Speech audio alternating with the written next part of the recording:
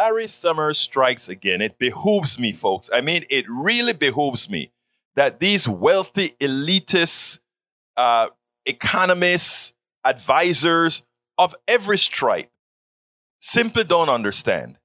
And it simply seems like whenever there is an economic problem, they want the economic problem solved on the backs of the poor and the middle class. I'll give you an example with something that Larry Summers said to Fareed Zakaria, and then we'll take it on the other side, because it is amazing that he can actually have these words emanate from his mouth. Check this out.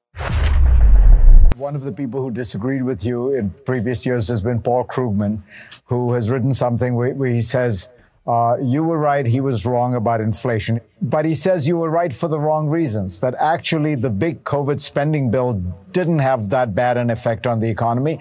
What really happened was something unforeseen by anybody, which was that coming out of the pandemic, supply chains got screwed up. People started buying lots more goods rather than services, and all those kind of snafus and log jams caused by the pandemic are really what has produced this inflation. There wouldn't have been nearly the same kinds of supply chain problems if huge amounts of money had not been put in people's pockets that enabled them to spend. If we weren't giving people who were laid off unemployment insurance that was far more than the salaries they had been earning, if we weren't mailing checks willy-nilly to families, there would have been less spending. That would have meant less bottlenecks. It was predictable that supply would be reduced, given that we had a pandemic.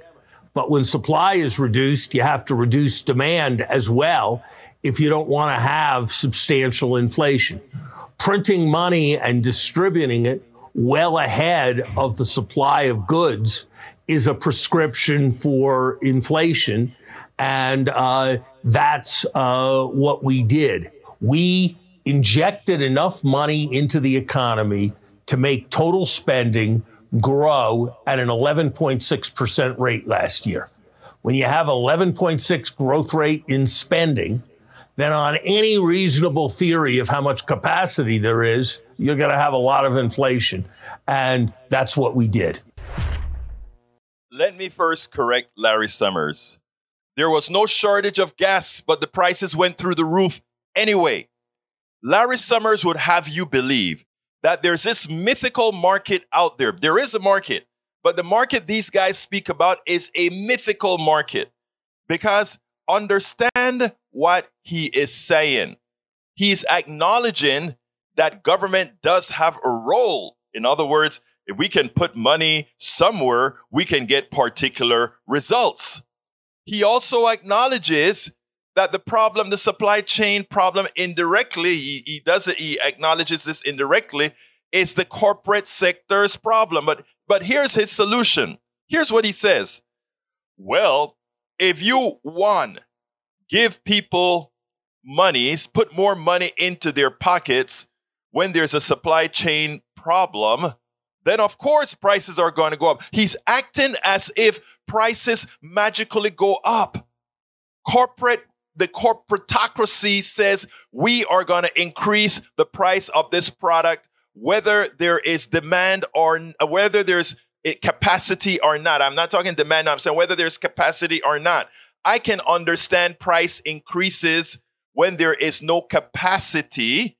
And the reason why is, well, if there's no capacity, maybe you need some higher prices to help bring back capacity, even though the lack of capacity is the doing of those who created that lack of capacity, the corporatocracy, put in jobs overseas, and also not having inventories in America, just-in-time inventory, created those shortages, which then caused the prices to rise. And when the prices rise, these guys make more profits. What we should do is clamp their profits for their failures. In other words, if you failed with the supply chain problem and the prices as such, you charge higher prices, then we return their excess profits back to the system for being screwed up in failing to create a supply chain problem that you used to maximize your earlier profits. I mean, it's simple.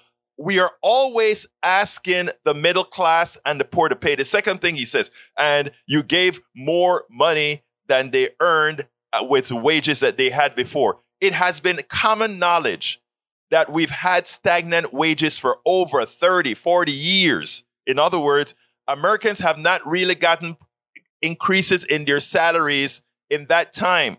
All the Biden administration did is saying, if we are going to pay you while we ask you to stay home, we are going to pay you a living wage, which is somewhere around $15 an hour. It's really should be quite a bit more. If our wages had gone up with inflation and productivity, we would be at a minimum wage of $21 or so per hour. But no, Biden and the administration said, okay, we'll pay the money we pay you to stay home is equivalent to $15 an hour while you're staying home and getting things together. Can the middle class and the poor, for a change, get a break? When the economy cratered, the government had no problem, absolutely no problem, creating something called creating liquidity. In other words, quantitative easing. They had no problems creating quantitative easing for the corporations. You didn't hear them saying, well, you guys put yourself in this position. You guys created derivatives that destroyed the market. They destroyed the market. This was the corporatocracy destroying the market, and the government made them whole. But asking the middle class or putting a few bucks in the middle class's pocket, oh, it's going to be inflationary. No, it's not.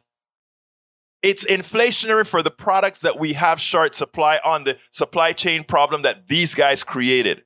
So yes, if we allow for inflation on just those products that have supply chain issues, understandable, as long as we don't allow those corporate frauds to increase their profits based on the increased prices. We should take it all back from them and put it back into the economy.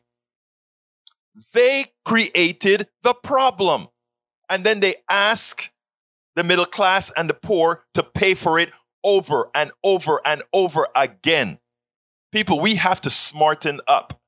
We have to stop buying into the fallacies that they tell us. We have to be cognizant.